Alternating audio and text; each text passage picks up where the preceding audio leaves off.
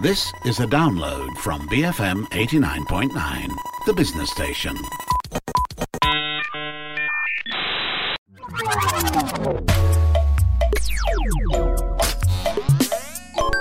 Hi, I'm Hanif Baharuddin and this is GG Well Played, BFM's video game show.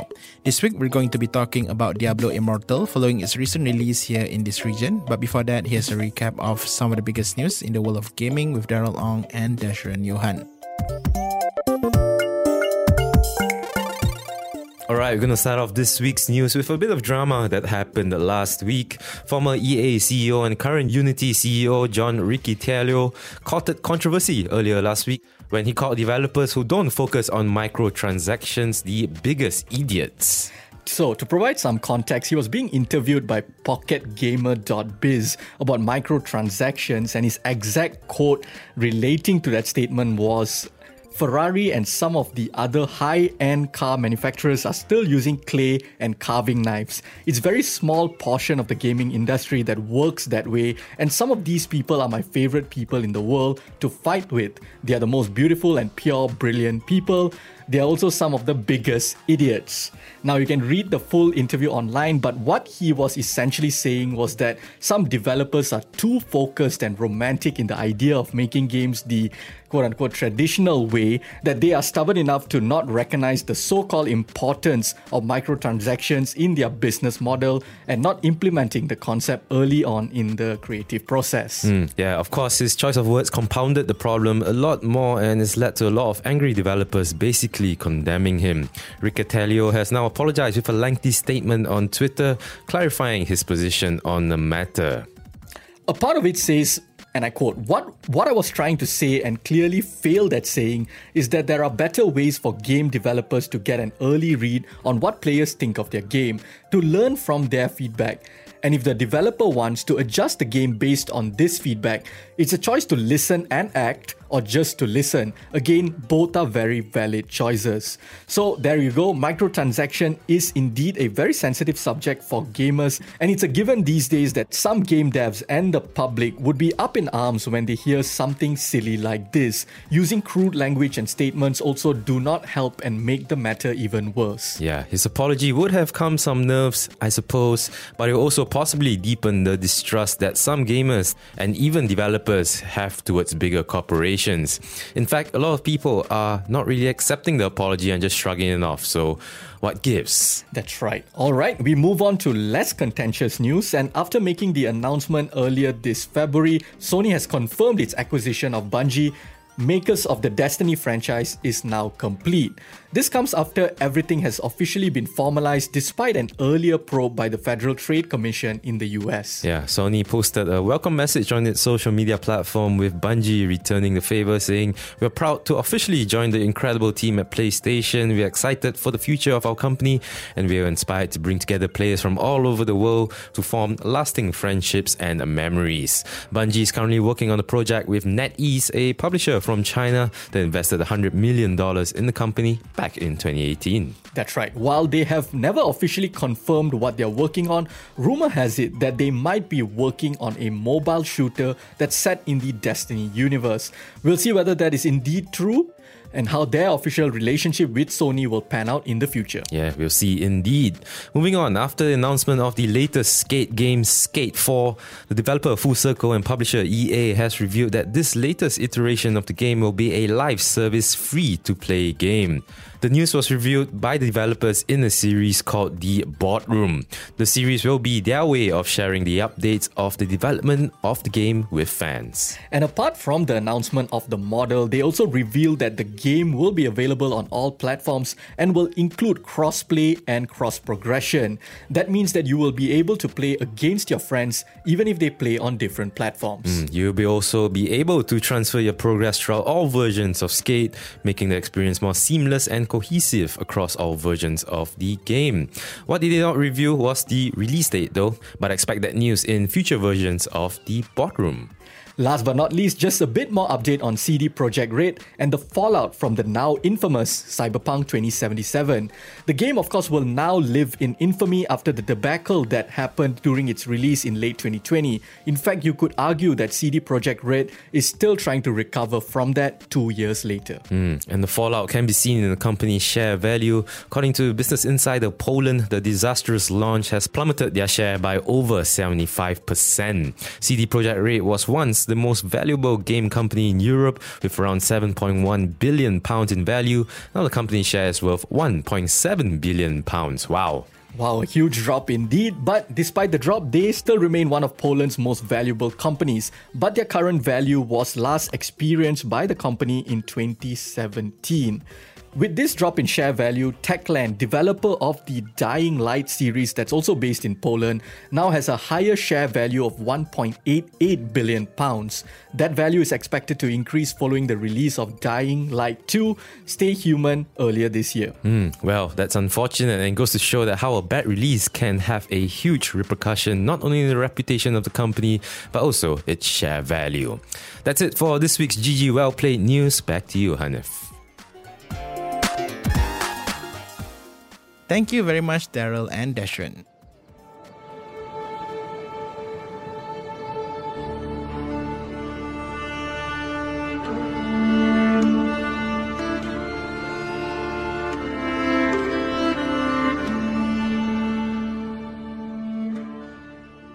Diablo Immortal, a game that was already controversial the minute it was announced years ago.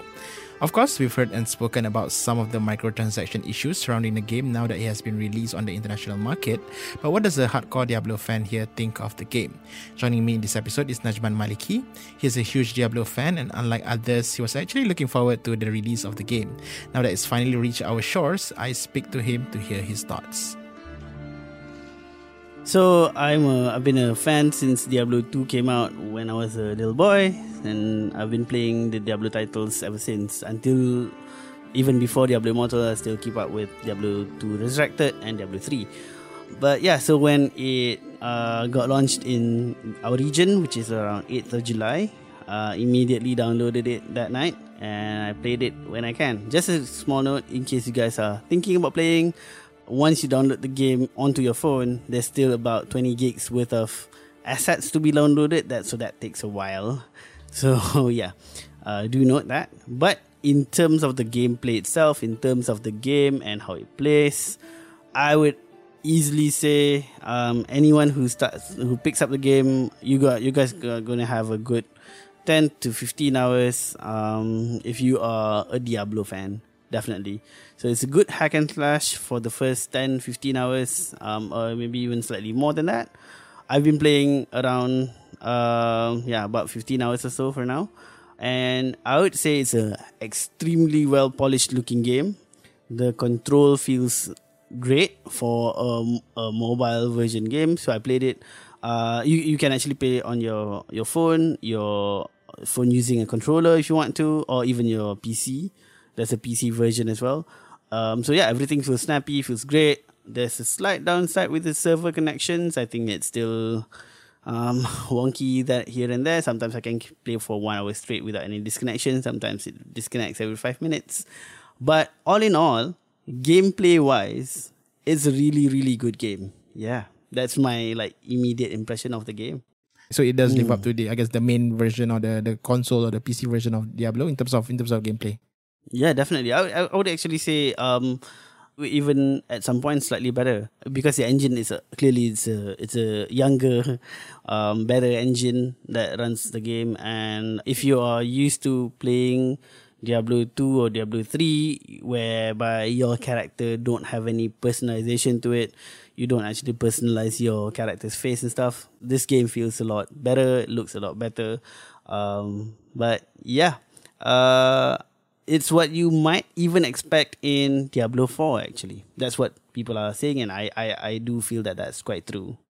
gameplay wise, right? Not the not the other things, right? No. The gameplay and the looks. Yes. I see. All right. So that's great. But I mean, obviously, Najman, I think you're a very well-informed gamer. Obviously, as much as you're a huge Diablo fan, I know you are also you also have your own, I guess, opinions and thoughts on microtransactions, right? So, apart from, I guess, wanting to discover for yourself what the game is like, are you not, like, I guess, deterred or disturbed by the controversy surrounding the microtransactions, and especially when you said just now that the game is only good for 10 to 15 hours, meaning that you're, I assume, alluding to the fact that after that, the end game is where the game becomes a bit more problematic, right? Yeah. So, okay, so I'm just going to explain this as if everyone doesn't know what the end game for a Diablo game is. A Diablo game, like I would say for Diablo 2 and Diablo 3, definitely, the end game is actually after you've finished the main campaign. And the main campaign can take you a while. Can take you up to like 30 hours. Even on Diablo Immortal, can take you up to 30 hours to complete the main campaign. And the storyline, the lore is all great on Diablo Immortal as well. But the end game starts when you are maxed out at your levels, not your equipment, right? Your level is at level 70, you're building up your secondary leveling system, which is what they call paragons. You're building up your paragon levels and stuff like that. You're playing with your friends. You're playing either with your friends or with strangers. You're joining PvE situations, or you're playing PvP, player versus player situations, where you fight other players. That is the true end game for any Diablo content, at least in the modern times. You're looking at Diablo 2, Diablo 3, even Diablo 4 in the future. That's what people are looking forward to. And in Diablo Immortal, that's where I guess the facade starts to like disappear, and then you get to see the ugly truth behind the curtain. And for gamers who are not aware of these problems, maybe you can help describe to them why it has gained this much controversy. Right. So if you are a player, right? So Hanif, say for example, we are playing this game together. So in the end game, when I mentioned just now the PvEs and the PvPs, I might fight you, or I might race against you, right? As an end game player. So level wise, we might be on the same level, might be slightly different, but in terms of equipments, in terms of drops, and Diablo is this kind of game. It's a hack and slash, loot and grab everything you get kind of game, where you actually kill off a lot of monsters to get the best items possible. Your loot, if you are a paying player, will be significantly different from mine. And this is, on paper, might look like, okay, maybe Hanif paid a bit more, so he deserves a bit more. But when you look at the time that Hanif has to spend versus what Najman, who is the free-to-play player, have to spend, that suddenly the logic suddenly doesn't track, right? So the difference here is you're looking at least 5 to 10 times difference. What I'm saying here is, like, if I were to play, I'm a free playing player, and Hanif, you're a paying player, I might play for an hour, whereas you just need like 10 minutes to cover what I did in an hour. You will get the exact same amount of items and experience in 10 minutes versus my 1 hour playthrough. So in 10 hours, if I were to play for 10 hours, it'll just take you like maybe at most 2 hours to complete the amount of experience that I've covered in the 10 hours. So that means when we go to PvPs again, we go to another round of PvEs, you are going to be extremely powerful. If I were to fight you, I can't even damage you. And if you were to fight me, it'll just take you one hit to kill my character off. And as a player who expects that the game is going to be free to play, it will just turn me off right off the bat. And I think the worst part is here, right? So if I were to pay, say, 20 ringgit in the game. So I paid the first, say, 4 ringgit here, 4 ringgit there. Maybe I've paid a total of 20 ringgit. My character would still be significantly weaker than your character because you've paid, say, 2,000 ringgit. And now what do I do with my 20 ringgit? I feel super cheated because I paid like 20 ringgit of my hard-earned money and I still can't beat you. And that's the thing, right? in Diablo Immortal, you can pay for power. Once you start paying, you get more power. The more you pay, the more powerful you get. And this is where the arguments, the anger, the bad reviews comes in. Yeah. Yeah. So, the thing is, we've seen this from a mile away, right? I mean, the minute they announced that they're going to make a Diablo game for the mobile platform, you immediately know that it's going to be laced with microtransaction. That one is a given. But it's just the manner in which they've been doing it that's a bit more problematic, right? So I really like the franchise. So I really follow a lot of YouTubers, a lot of content creators who actually create content for Diablo, the franchise. So top players like Woody Joe, Rise and Trax, I follow them on a daily basis, on a weekly basis on whatever content that they create. So these are the people who actually were really hyping the game up because they were a part of the alpha and beta tester group. And the irony is that the beta version of the game, the closed beta version of the game, is extremely good and have zero. I mean, I won't say zero. They do have microtransactions, but the microtransactions are not bad. It's mostly quality of life improvements. Things like, if you pay for this, then it gets easier for you to, store more items, or your character will look better, rather than it affects the whole gameplay as a whole. So I think when people like this stops playing, so just for your information, a lot of world-class players who are actually top players for the franchise have stopped playing the game. And I think that just speaks volume. Like when these extremely influential content creators in the franchise stops playing the game, you know that the game is extremely broken. So yeah. That was Najman Maliki sharing his thoughts on the much maligned Diablo Immortal. Coming up next, he's going to share his opinions on the state of microtransactions, especially in free-to-play games.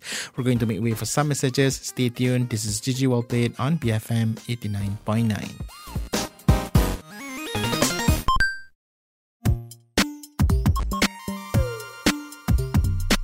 BFM 89.9, listening to Gigi Wellplayed. I'm your host, Hanif Baharuddin. Joining me on the show this week is Najman Maliki. He has played Diablo Immortal, and we've heard his thoughts and opinions on the game and its controversial endgame content. Now we're going to move slightly away from that game for a bit to talk about microtransactions and their presence in games. Are they really necessary, especially if you take into factor how expensive the cost of making games can be these days, and how developers have to continuously support and update certain games for years? Najman shares his thoughts on the matter. Yeah, I think I'm by training, I'm a developer. I'm a programmer by trade. So I do understand why you would want to create these transactions, right? You have to pay the developers with something, with money, right? So you got to make money to pay them money. But I think there's a line as well. And I think the current state of microtransactions in games are getting really way out of hand. It's mostly because I think the executives are really enjoying the amount of money that they are raking off these microtransactions. And I think, as you mentioned as well, most players are okay with it, right? Most players are okay with it. It's just, I think, the top 20% who are struggling with it because they can't, beat the whales who are spending upwards of $10,000 on a game. So I think it gets very wonky when you look at it as just that particular perspective. And I think this is the perspective of most big executives. So I think recently the CEO of Unity, I'm not sure, I might butcher his name, John Riccitillo. Anyways, he said that if you're a developer and you're not looking at creating microtransactions, it's brilliant. You are pure, you are beautiful, but you are also some of the biggest idiots. So I think big executives like this creating this kind of mindsets is really destructive for the whole community.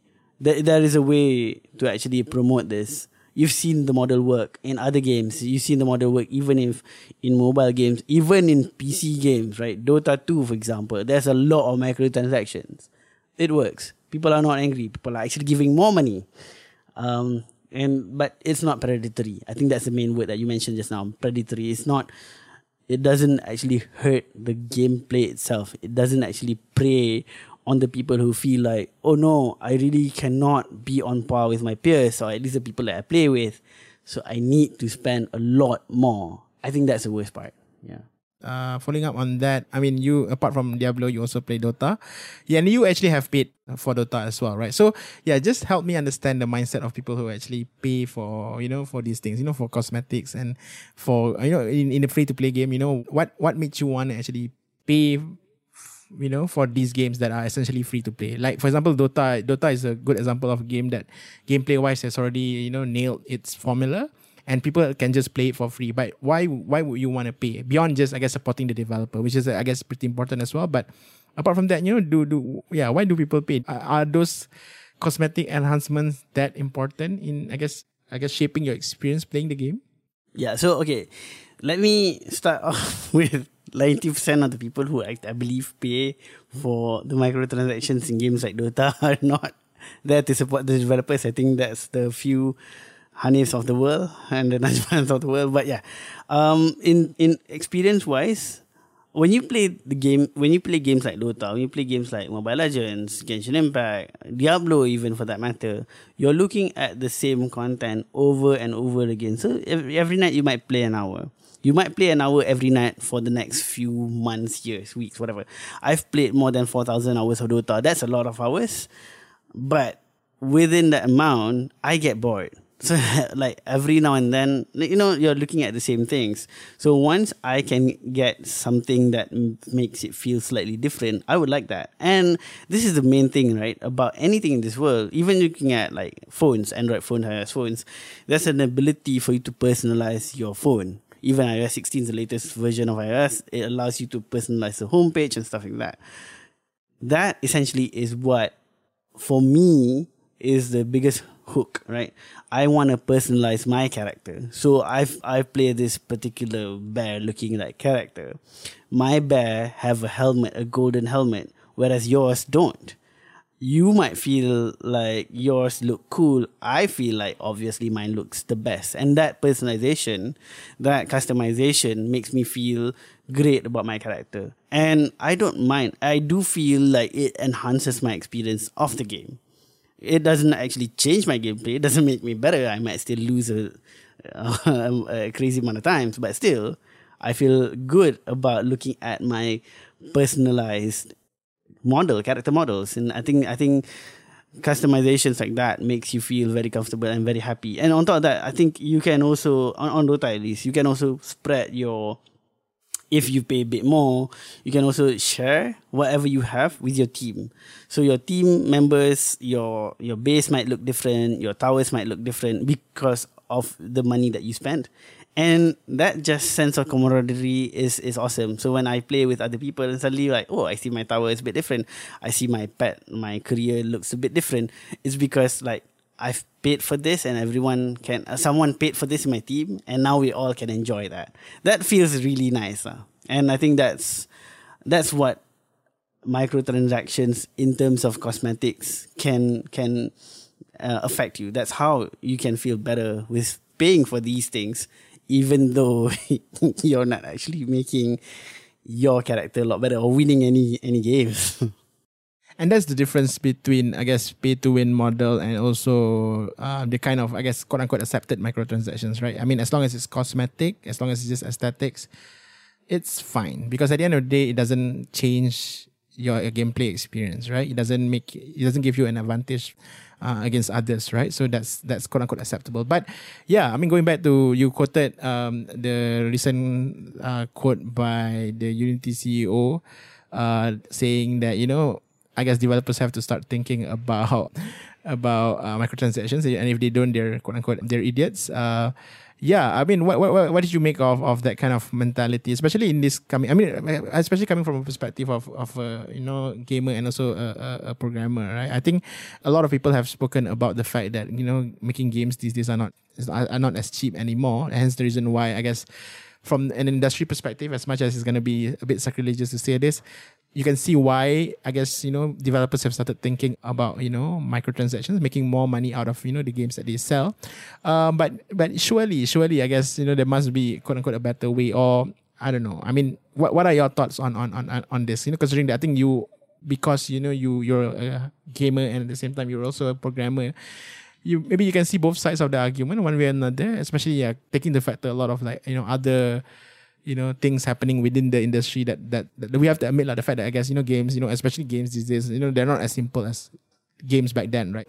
And making games these days are not as cheap. So can we actually solve this impasse, and satisfy both parties? Yeah, I see. So for me, there is logic. Sadly, there is logic in what he mentioned.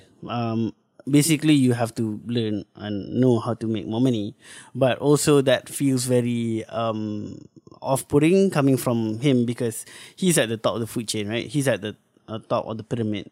He actually makes a lot more money than any developers in the company. Most of the time, that's what happens when you're the CEO and executives.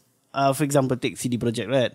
The developers who actually get the brunt of the heat actually don't make those decisions to actually release the game earlier.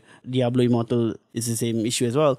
The developers who get the brunt of the heat actually do not decide for the microtransactions to be there. As you can see in the closed beta, it wasn't there, or it wasn't as rampant. So the sad part about that statement for me is that they were addressed to developers, whereas the decisions, especially when it comes to AAA titles, are usually driven by the executives rather than the developers. That's one thing that I really have like a beef with that particular statement.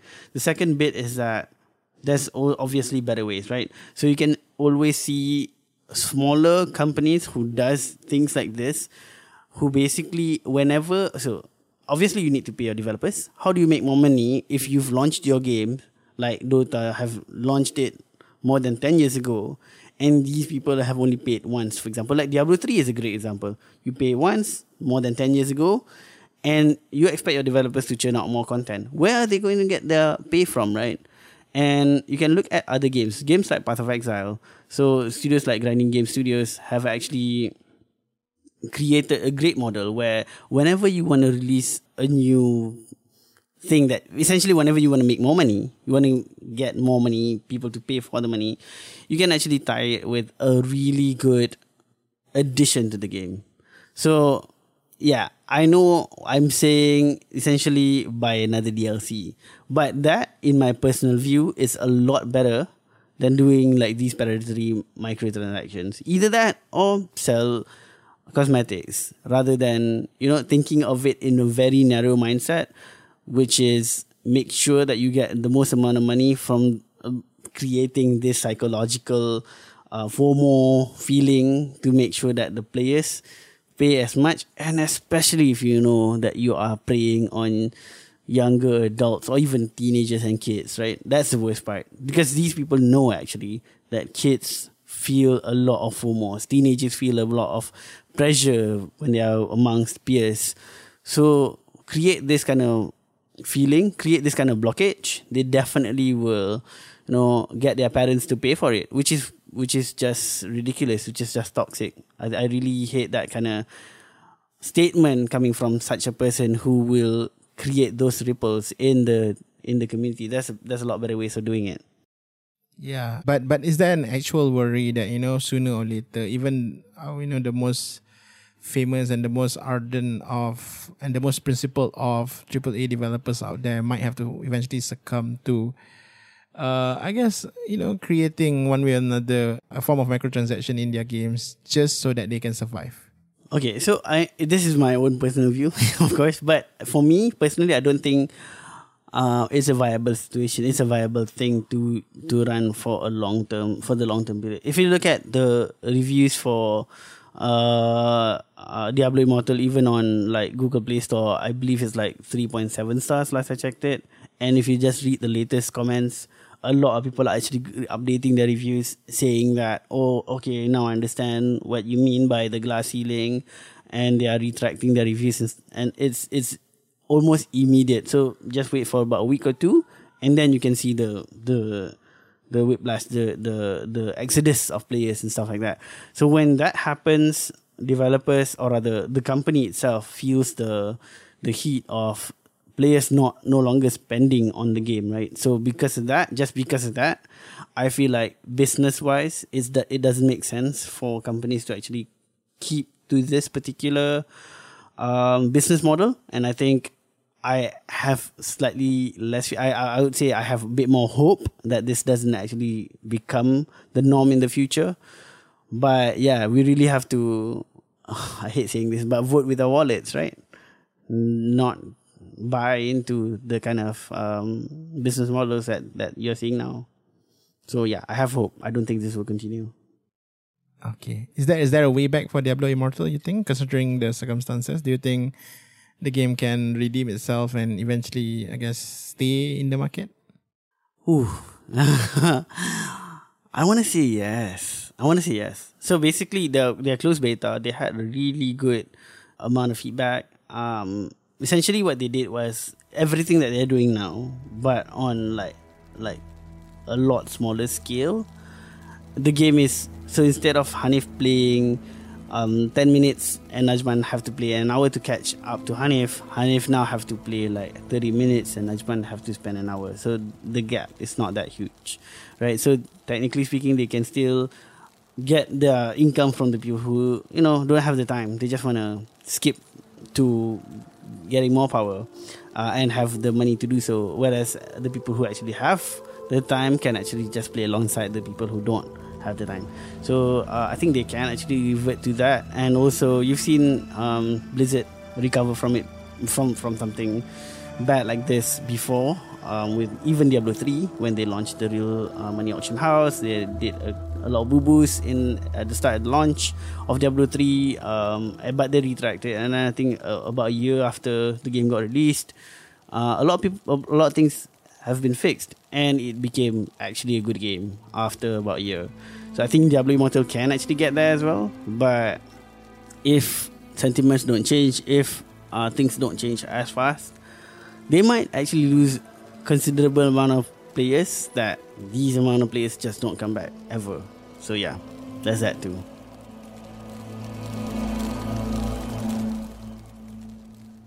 You're tuned into GG Well Played, and that was Najman Maliki sharing his impressions of Diablo Immortal as well as the industry's relationship with microtransactions. If you'd like to listen to this episode again, look for the podcast on bfm.my, our app available on the Apple App Store or Google Play, and you can also find our podcast on Spotify. Do share thoughts on the games that you play via our email, ggwp@bfm.my. Don't forget to also follow the station on Twitter at BFM Radio. My name is Hanif Baharudin. Thanks for joining us. Game on, and please take care. This has been GG Well Played. Thank you for listening to this podcast. To find more great interviews, go to bfm.my or find us on iTunes. BFM 89.9, the business station.